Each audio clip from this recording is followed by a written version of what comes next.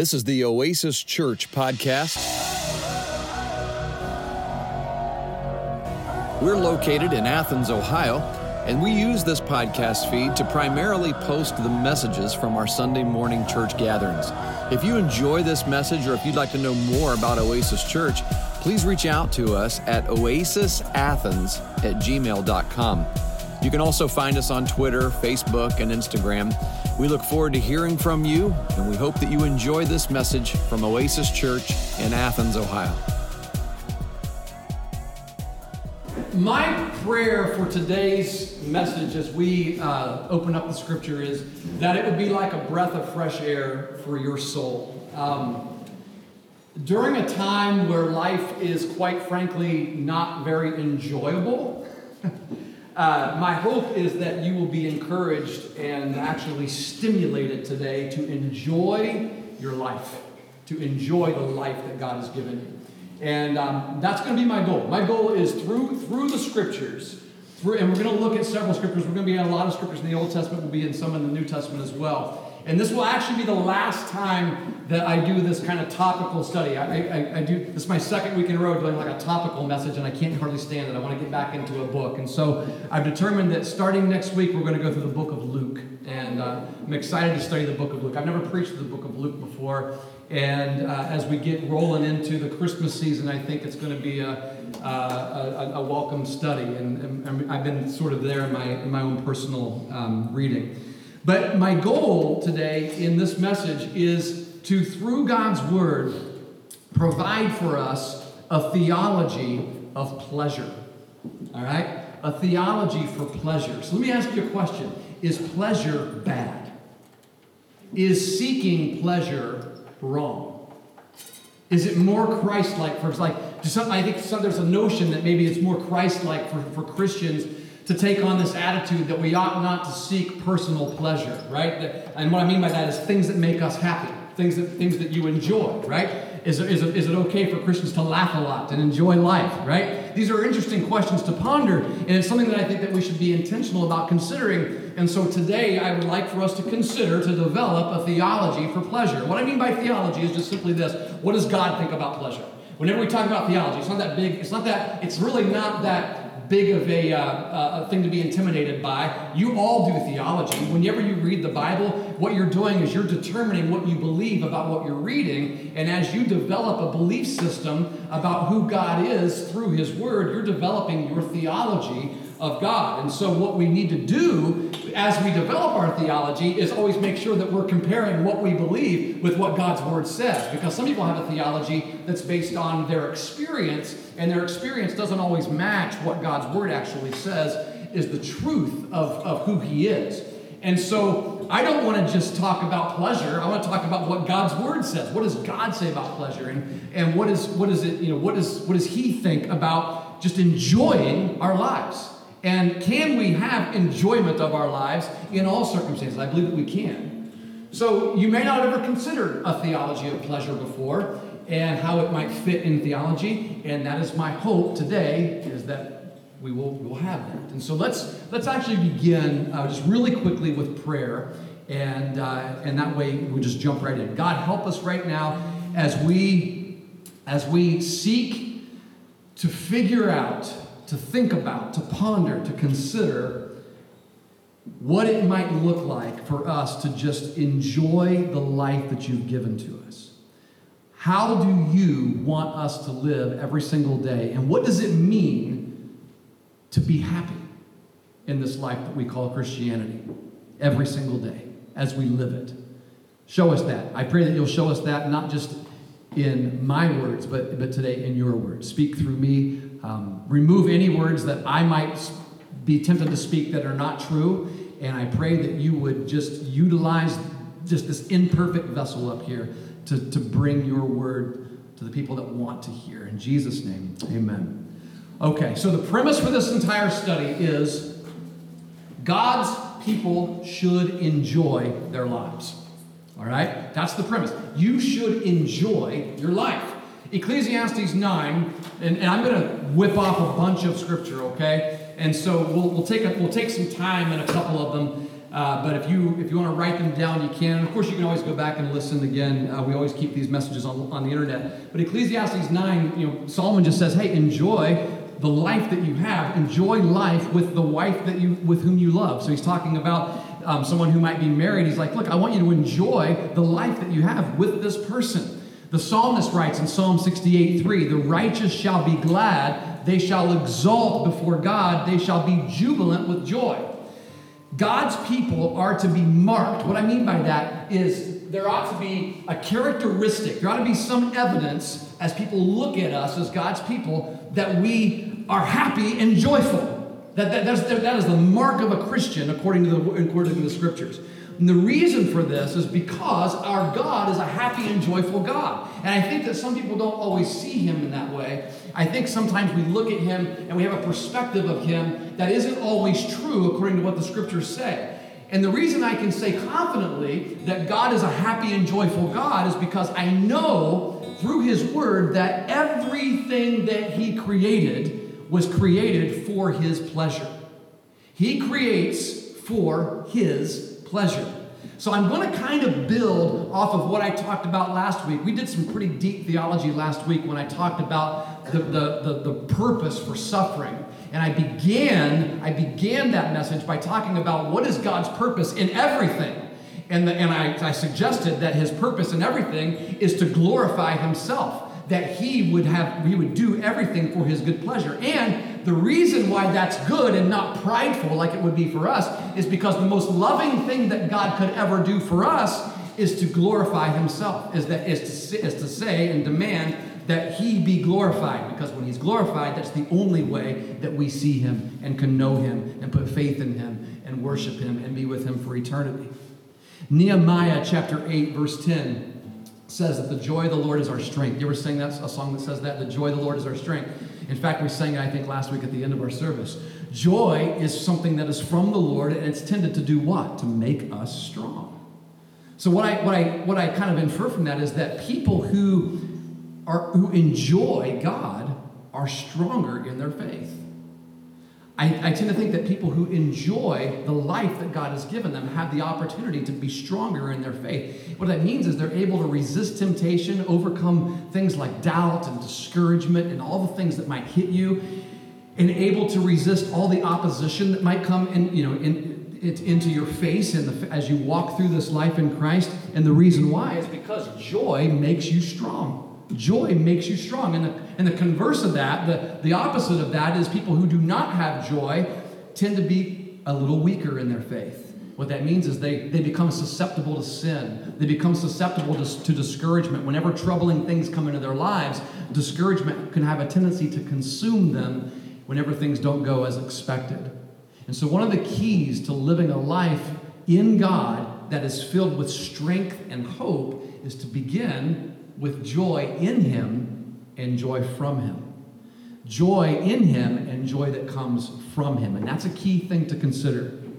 Psalm 16:11. Let's go ahead and just turn a couple of these. Instead of just me rattling them off, I think it'd be good for you to look at it in your own Bible. And I got to start breaking some of the pages in this thing. It just came on Wednesday, so 16 verse 11. Psalm 16.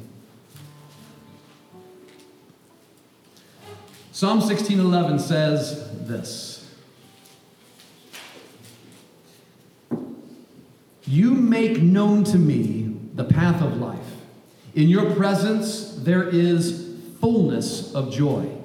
At your right hand are pleasures forevermore. So David says that pleasure comes from the right hand of God.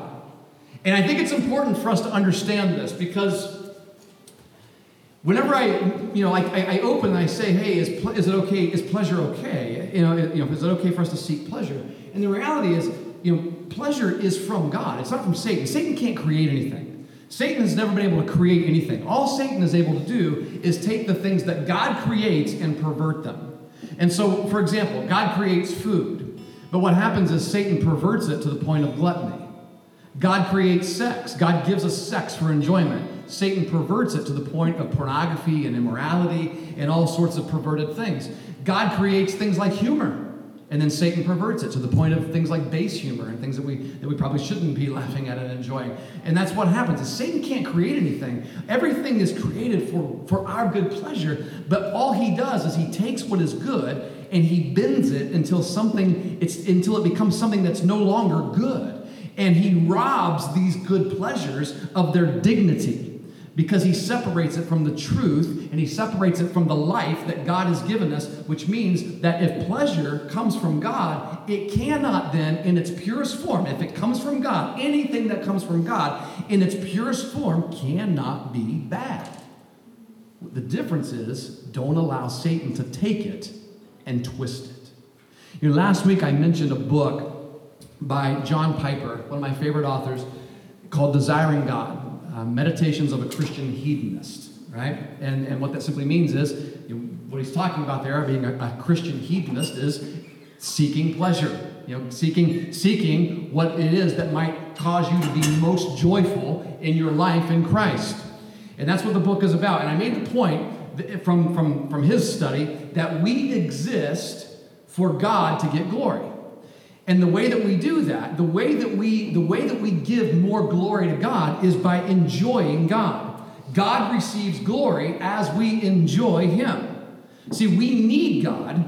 We're created to be dependent upon God, and God is most glorified in us when we enjoy him.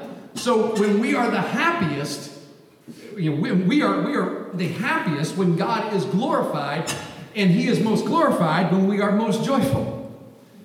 I mean, and it reciprocates. That's the way it works. So think about how this works then in something like, for example, prayer. Let's go to something very specific.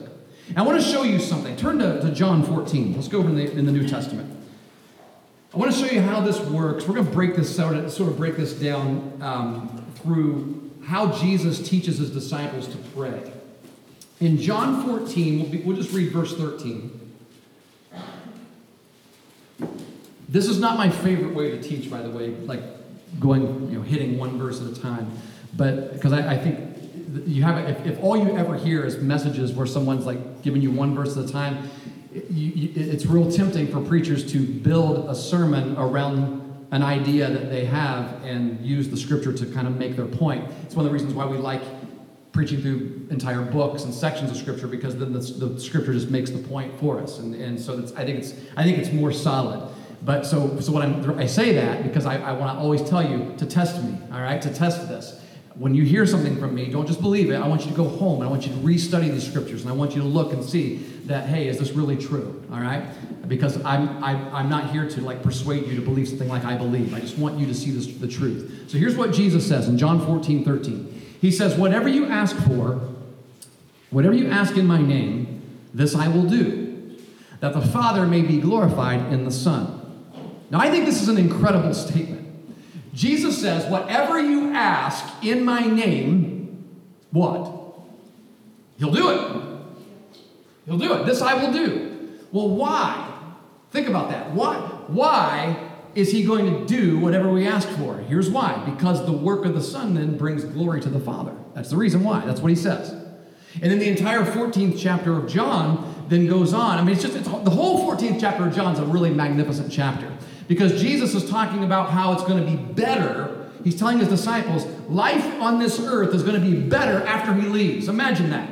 Imagine the notion of Jesus, the Son of God, that they're just starting to figure out who he is. Like they've seen him do incredible things. Miracles, they've heard him teach. He's phenomenal. And they're starting to kind of figure it out. And then he goes and he dies, and they think, well, we just thought we were figuring it out. And maybe we were wrong. I don't know. And then he raises again. And it's like, whoa, this is incredible. This is God.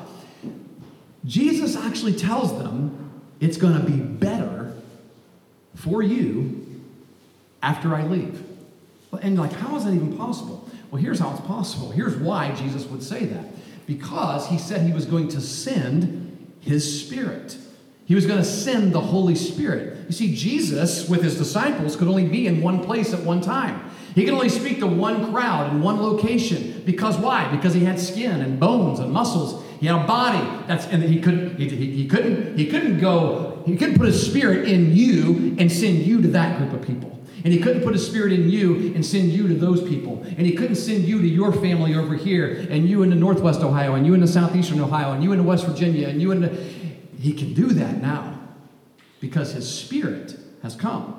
And that's why it would be better. He has multiplied himself. He has multiplied his work. He's multiplied his word. He has multiplied what he's able to do. How? Through every single Christian. That's why you're called a Christian if you have faith in Christ, because it means little Christ. He has put himself in you to do that work. And so he's explaining this to his disciples. And he's saying, hey, whatever you ask in my name, this I will do, that the Father may be glorified in the Son. And he's saying it's going to be better because the Holy Spirit is going to come. The Holy Spirit is going to come. And so after 3.5 years of teaching, if you think about it, Jesus didn't have much to show for what he had done. I mean, he never wrote anything down. We don't have any writings from Jesus, do we? He never really, he had these handful of disciples that, really only a handful of them stuck around when things got tough, about 11 of them. He had a lot of people that would follow. A lot of people would gather. Like, he had crowds of hundreds of people that would listen to him. But then as things got tough, it really kind of came down to these 11, right? And so what might cause his work to carry on for centuries? It's this Holy Spirit. So Christianity is hopeless without the Holy Spirit. And that's why our prayers matter today. That's why your prayer matters, because you are connecting with the God of the universe, because he has put his Spirit in you. And when Jesus tells us to pray, notice the nature of our prayer. The nature, what's he say? The nature of it, whatever you ask in my name. So our asking then is representing Christ. So like we're speaking, we're saying that this thing I'm asking for, Lord, God, as I pray, this is an agreement with Christ. I'm praying this in his name. So Jesus says, when you ask something, ask it in my name, right? Meaning that it's going to be something that I am in agreement with. So ask it in my name. Jesus is for this, God. As I'm bringing this to you, I know he's for this. This is in his name. So that's the nature of the prayer. Then notice the latitude of it. What's he saying? What's the latitude of it? What do you ask for? What? Anything.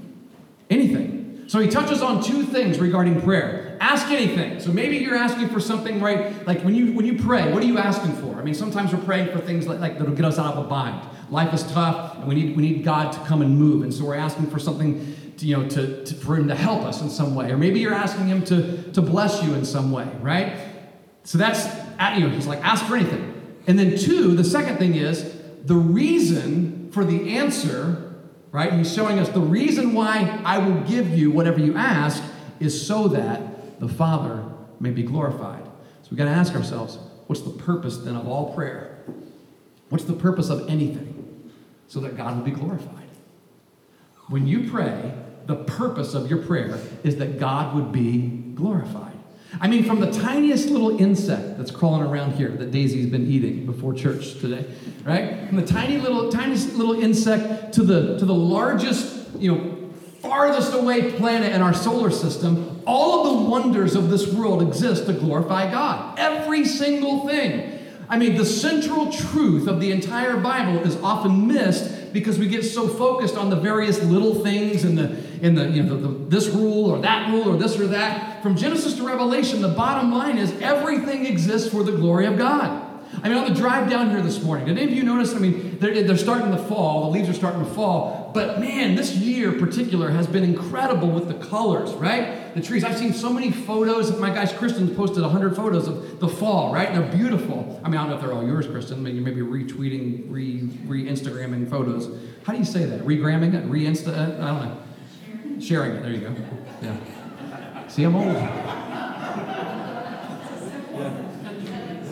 Hey, the gram. That's what Kanye calls it, the gram. So why is all that? Why is it beautiful? What's the purpose of that, right? People notice it. Why should it be noticed? Because it's for the glory of God. Even though someone might look at a picture or post a picture and call it Mother Nature, like it's just something that exists, right? Just out of nowhere, like this just happens, right? You know why it happens? To bring glory to God. That's why. It happens to bring, name anything. I mean, think of anything that happens. The sun came up this morning, even though you didn't see it. The sun came up this morning to bring glory to God. The moon shines really bright at night to bring glory to God. The leaves change color to bring glory to God. The rain falls to bring glory to God. Everything is for God. Actually say that out loud with me. Ready? Everything is for God. 1, 2, 3. Everything is for God. Today is Sunday, October 25th. God gave us another day for His glory. This whole day, you woke up for God's glory, right? You have a job that you might go to tomorrow or work from home tomorrow. Why? For God's glory.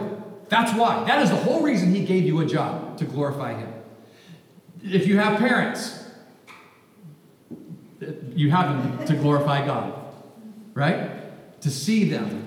As you have them so that you might interact and glorify God in that interaction. If you have children, it's to glorify God. If you have a home, if you have a place to sleep, if you have a car, if you have money, if you have talent, if you have some kind of gift, you know why? You have it all to glorify God. Why? Because everything is for God. Literally, everything is for God. That is the whole meaning of the scripture. God does it for Himself. And when we see that, and we notice that, and we give Him the glory that He deserves, more people are able to see Him, and more people are able to enjoy Him, and more people put faith in Him, and that's why God says, you must glorify me. It's not because He's some narcissist up there who just has to have it. He's not insecure. He does it because He loves you. And He loves every person that He created. And He knows that the most loving thing He could possibly do is say, glorify me. Because when you glorify me, people see me. People know me. People hear me. Their hearts are open. Their eyes are open. And they're able to make decisions to follow me. So do you have a problem? Do you have a mountain in your life? You got something that you're trying to climb? You got something challenging you're facing? You know why you have that? To glorify God. See, it's everything. It's not just the good stuff. It's the bad stuff. This is why Jesus is saying in His prayer, again, everything is for the glory of God. So if you notice, praying for things in Jesus' name for the glory of God will have a tendency to change the way we pray and change what we pray for. I mean, it's really hard to be selfish in that context, right? I mean, if we're always asking ourselves, is this for the glory of God as we're praying? Or is this primarily for another reason maybe, right? I mean, if happiness is your primary goal, like when I ask you, hey, is it okay to seek pleasure? Well, if happiness is your primary goal rather than the glory of God, then even if you do get what you ask for, you actually won't be happy for very long. We never really are. And here's why. Because the reason God created you was to give Him glory. He created you for His glory, which means your greatest happiness comes when you give God the glory that He is asking for. Your greatest happiness comes when God receives glory. Psalm 37, verse 4 says, delight yourselves in the Lord, and He will give you the desires of your heart. And that order is really important. He's not saying that if we're happy Christians, then God's going to give us what we want. What He's telling us is that as we enjoy God, as you delight yourself in the Lord, that's when the things that you want begin to change. God transforms your heart, which means your palate changes. The things that you have a taste for change. Your desires then become His desires. That's what it means. So delight, a lot of people read that and it's like, hey, if I just delight myself in God, He'll give me whatever I want. Okay, well, I really kind of want a new car. Well, the problem is delighting ourselves in the Lord means that our things that we want will start to change. So then when you ask God, you're actually going to be asking for things that God is in agreement with in Jesus' name. So what happens is God takes His will and He places it in us. That's what our palate, our taste, the things that we want, right? It changes. That desire, the things that God used to hate, the things that we used to love, that maybe God hated. Now we change. As we delight ourselves in the Lord, we start to like the things that God likes, and we start to hate the things that God hates. Sin that used to taste good to us, and the righteousness that was kind of distasteful to us, it gets turned around. The more we delight ourselves in God, it gets turned around. And now sin is distasteful to us, and the righteousness of Christ is something that actually is very, very attractive to us. Our palate changes. The palate changes for God and for His people. And the reason why is because God changes your heart. You see, we often have this conflict in our lives that is like our desire versus God's will. And, God's desire versus what we desire. Like, what is, we tend to think that this is a conflict. And it kind of seems like these two things are at odds with each other, right? I wish what I desire lined up with God's will. And if they are in conflict, if they don't line up, then that's one of those good tests of life that I talked about a few weeks ago as we were going through 1 John. Just to say, hey, are your desires and God's will actually lining up? But as we enjoy God more, then these two wills, what I will and what He desires, they begin to synthesize. And God takes His will and He places it in us so that we actually then get to do exactly what we want to do. That's the thing. We always will do exactly what we want to do. It's just sometimes what we want to do is sin. By nature, what we want to do is sin. So we need our will transformed. And the key is to just delight in God. And then as you delight in God, your desires will change. Your desires will be just fine because you're going to desire the things that He desires. The problem is not our desires. The problem is not pleasure. The main issue is always the glory of God. And so Jesus says in the New Testament, we've talked a little bit about some verses in Psalm and Proverbs and Jeremiah and Ecclesiastes. Jesus says in the New Testament, He says what? If you love me, you'll do what? You'll obey my commands.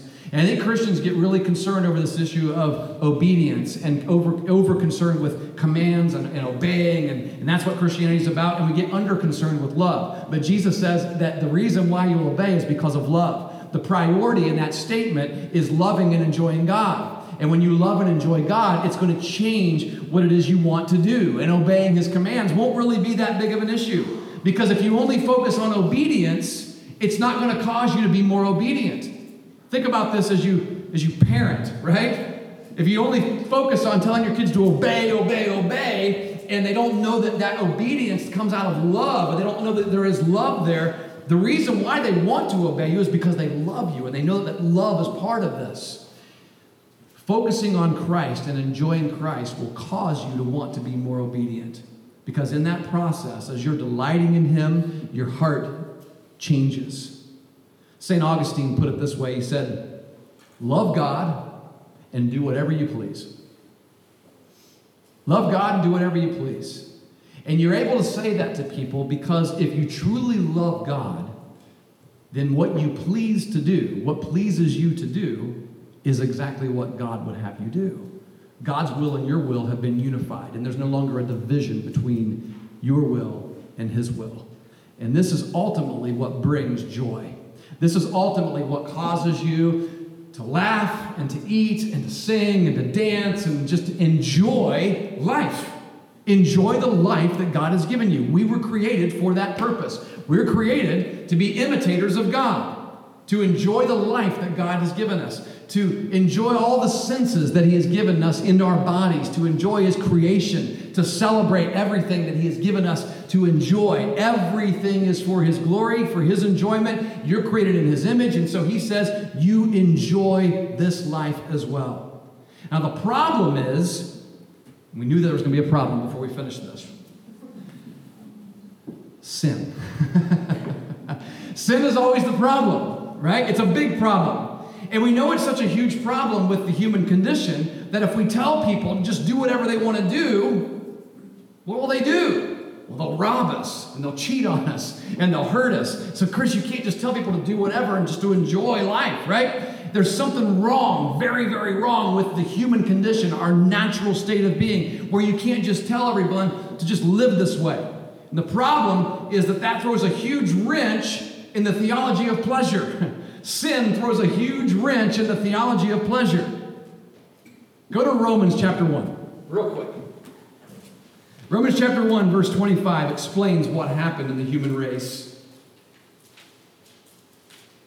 because of our sinful condition.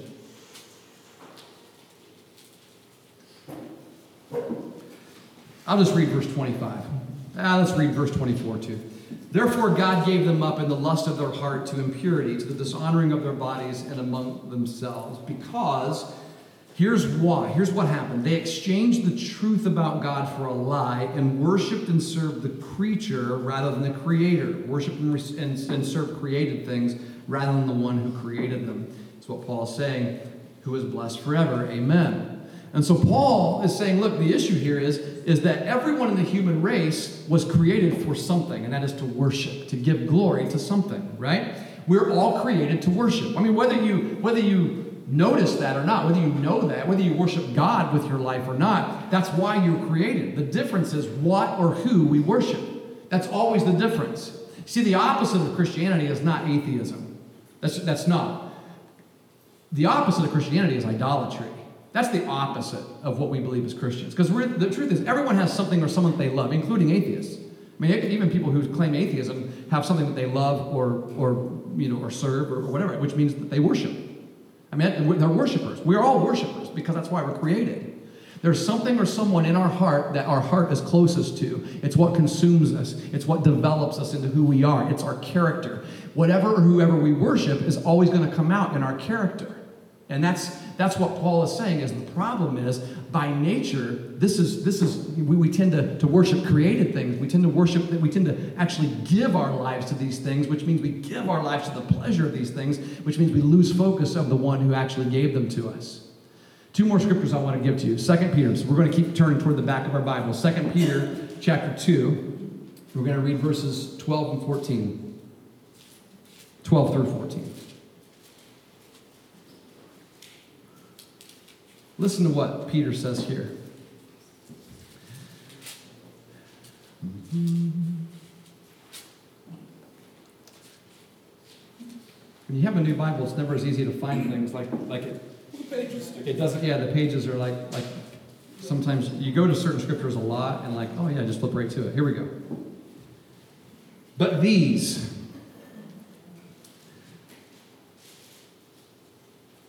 Oh. Jeez. Yeah, 2 Peter. I was in the wrong one.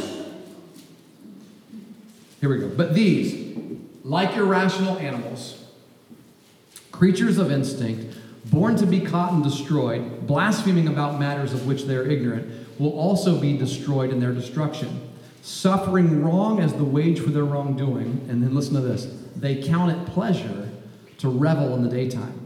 Their blots and blemishes, reveling in their deceptions while they feast with you. They have eyes full of adultery, insatiable for sin. They entice unsteady souls. They have hearts trained in greed, accursed children. So this is the problem with saying that we should seek pleasure, is that the problem is it because of sin, it gets perverted. 2 Timothy 3, verse 4. Says this: for people will be lovers of self, lovers of money, proud, arrogant, abusive, disobedient to their parents, ungrateful, unholy, heartless, unappeasable, slanderous, without... See, this sounds more like today, right? Now we're starting to... Oh, yeah, this is familiar territory here. This is where we're at. This is where we live. Slanderous, without self-control, brutal, not loving good, treacherous, reckless, swollen with conceit, lovers of what? Pleasure, rather than lovers of God. Lovers of pleasure rather than lovers of God. So if you love God, do you get to enjoy pleasure? Absolutely. But let me ask you this very important follow-up question. Are you permitted to enjoy pleasure, according to God's word, are you permitted to enjoy pleasure apart from God or instead of God? It appears not. See, there's the rub. There's where this comes down. This was where the rubber meets the road. We all find pleasure in different ways. But God has created us to be in Him, to love Him, to enjoy Him. But we, the human race, when I say we, have exchanged the good things of God for foolish pleasures, as Paul says. God saw in us. He saw that in us. He saw our folly. He saw our death that we were seeking after in our sin. And He set out to do something about it. And there is one reason why the Bible gives for why God set out to do something for us. And that reason is exclusively because it pleased Him to do so.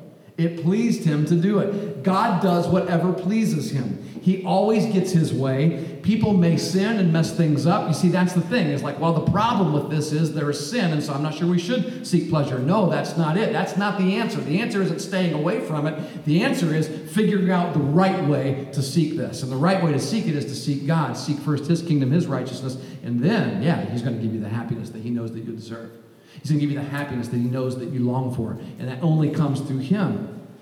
People might sin, they might mess things up, but God will ultimately bend things to work out his way for those who love him and are called according to his good purpose. That's what God does.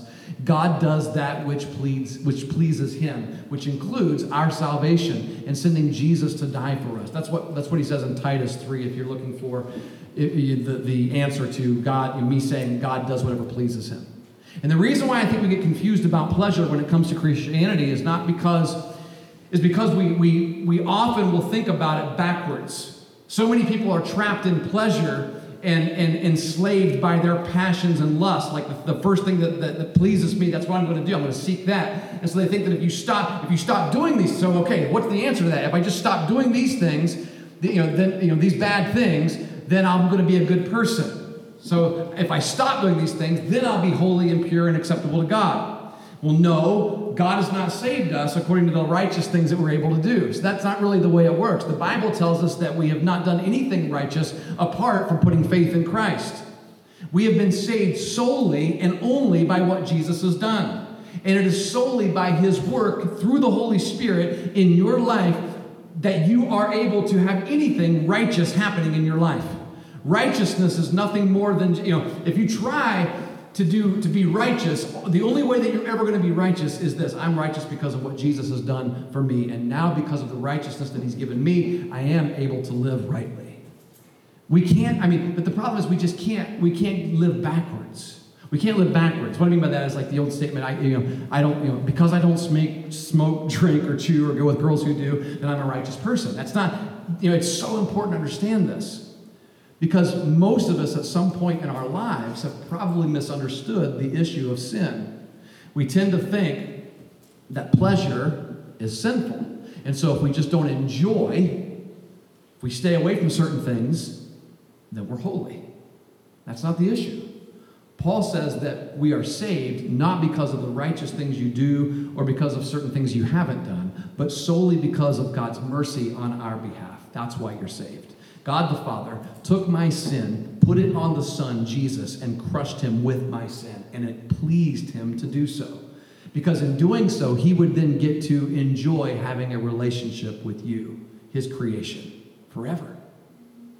You see, he is for you. I ended that way last week. He is for you in that sense. He wants that relationship with you.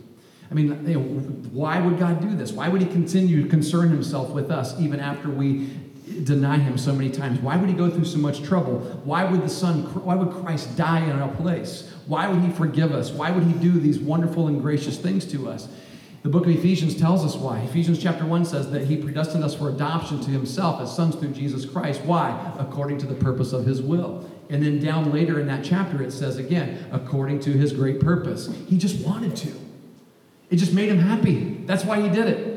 It was nothing that we have earned. It was nothing that we have merited. It was nothing that we have asked for or did to deserve. It was just because it pleases God. Why does God love you? Just because it pleases him to do so. Why does God reach out to you? Because it pleases him to do so. Why does God save you? Because it pleases him to do so. And when we know that God is pleased, more people are able to see him. You see how that works? That's how it works. That's how it works. So just let me ask you this then, as we conclude. Is joy, enjoyment, satisfaction, happiness, pleasure, is it big enough to endure suffering? Like I talked about last week. Some of you, maybe you need to go back and listen to last week too. This is kind of a follow-up to last week. Yeah, it is. Yeah. Is it big enough to endure something like death? Absolutely. Jesus, in Hebrews 12, it says that Jesus went to the cross, laid down his life, went to the cross. Jesus, the author and perfecter of our faith, he went to the cross for the joy that was set before him. He endured it. For the joy that was set before him. It sounds kind of weird, right? That God could go to the cross on my behalf with an attitude of joy. Does that mean it was joy? Like, yeah, put spikes in my hands. That makes me happy. No, it's not. That's sadistic.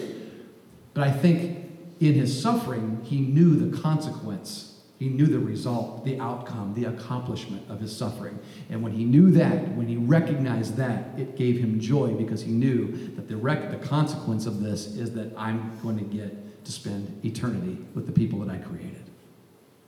You see, too often we tend to think of joy and happiness as something that is separate from trouble, conflict, pain, suffering, trials. We tend to think that it's not possible to have happiness and joy as long as we're having these things over here. That a life that is absent of all of these, trouble, conflict, pain, and all that, that is the only life that can truly be happy or joyful. And if that's the case, then we've probably all been really, really struggling over the past several months. But every now and then you come across somebody who's walking in the same kind of thing you are, and it's like, man, there's something different about that attitude. There's something like, there's joy. You seem to be happier now than ever. What's going on? It's abundant life in Christ. Abundant life in Christ gives you freedom from all that suffering and all that pain and all that trial, and allows you to recognize, I am reconciled to God. I'm glorifying God in this suffering, and that causes me to enjoy life, the life that he's given me, the life that I'm able to have. Even if there is pain in it, I'm going to enjoy it, because as it glorifies God, other people are going to see it as well. You see, a right understanding of freedom and enjoyment can really, like anything, get you into trouble. If it's taken too far into abuse, into sin, then it can lead you back out of freedom again and back into the kinds of pleasure that is sinful. And so what typically happens among people who want to be religious, I don't necessarily want to be religious, I just want to have a relationship with God, is this. But religion does this. God gives freedom. God gives joy. God gives liberty, right? And then someone abuses it and sins. And so what does the religious person do? The religious person says, well, we can't have that happening, so we need some rules. And and the rules then become, they're not Bible rules, because the Bible has some too, but their rules are stupid. So you have stupid rules. There are Bible rules and there are stupid rules. And Bible rules are great because Bible rules keep us from sinning. But stupid rules, which I mean are human rules, religious rules, they don't keep you, people make them to try to keep from sinning, but they never work. They never work. So the ultimate question is this: if God has made us free, and we are free, what is then to keep you from sinning? See, that's why some people that's why I started my ministry in youth ministry, and man, to stand before kids and say this, that's a risky thing, right? So whenever you would stand before kids and say this, they'd be like, whoa, careful now, because now they're just going to do whatever they want. Well, no, because what happens is, what is it that you enjoy most? If you enjoy God, then your desires and the things that you want for pleasure are going to be meshed with what God desires. The Bible rule is love God and enjoy him forever. Love God and do whatever you want, as Augustine says. Rules will never do what love and grace and the kindness of God can accomplish in your life. They just won't. So be imitators of Christ. The issue is always Christ. Rules and more rules will never keep you from sin. They only keep you from enjoying life. But love for Christ is the only thing that will ever allow you to do, to be free from sin for good and enjoy him forever. Jesus understood this. Jesus understood this. I'm going to grab it. Is that all set, Ben? Yep. Cool. Thank you very much. I mean, Jesus is always our perfect example for this. He was pure. When he was tempted, he was tempted. Jesus was tempted, but he didn't sin. So it's not possible to never be tempted. You've got to understand that, right? Too many Christians try to stay away from temptation. And I'm not saying it's bad. It's not like you shouldn't lead yourself into temptation. But I think we assume that temptation in and of itself is impure. And that's just, Jesus was tempted. Temptation is not impure. What things to Jesus were pure? Think about, if you think about the teachings of Jesus, for example, what things did Jesus teach about? Hey, Jesus was pure and he taught us to be pure. So what did he teach about? Did Jesus preach, what kinds of things did he preach against?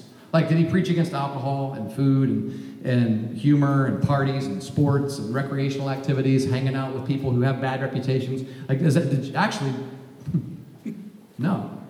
In fact, he didn't preach against those things. You see, everything, I don't recall much of that from Jesus. He wasn't focused on that, but here's the thing. He was focused on you, on who you are. Everything is pure if you are pure. And that's why Jesus could hang out with people with bad reputations. And other people looked upon him who weren't as pure at heart and said, oh, he must be a sinner. He was not. He absolutely was not. Jesus knew how to enjoy life. He knew how to enjoy all the things of life and remain pure. And this even got him into trouble with those who viewed holiness by what you do or can't do or should do or shouldn't do. But to everyone else who loved him, I think Jesus was actually a really enjoyable person. I think he was someone that people really wanted to hang out with. And so here's the thing. Love God and enjoy your life. The highest compliment that you can give to God, that you can pay to God today, is that you enjoy him and you enjoy the life that he has given you. And the best way to keep from sinning is to enjoy God. So just enjoy him. If you want to keep from sinning, enjoy him. Delight yourself in the Lord, and he will give you the desires of your heart. Let's pray.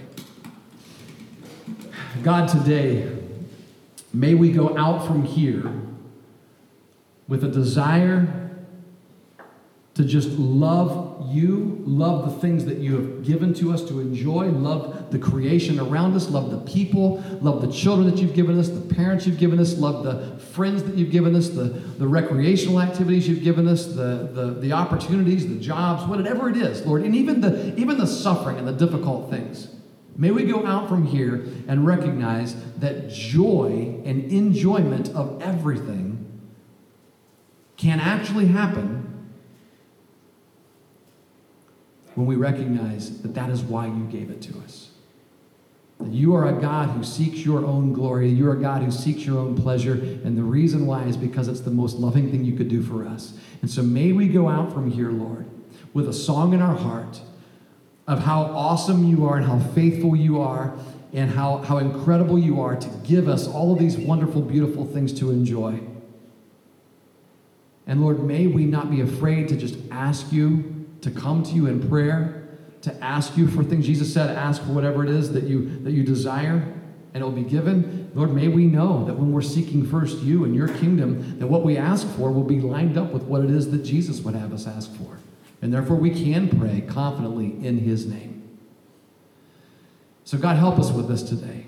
Help us to take the theology of this and make it real in our lives today in 2020. That's what we always need during this kind of a time as we pause for a moment after reading and listening to the scriptures and after we listen to the teaching of the scriptures. May we know how to make this real in our lives individually and personally. And I pray for that to happen through your Holy Spirit right now as we respond in singing and as we respond in taking communion together. In Jesus' name, amen.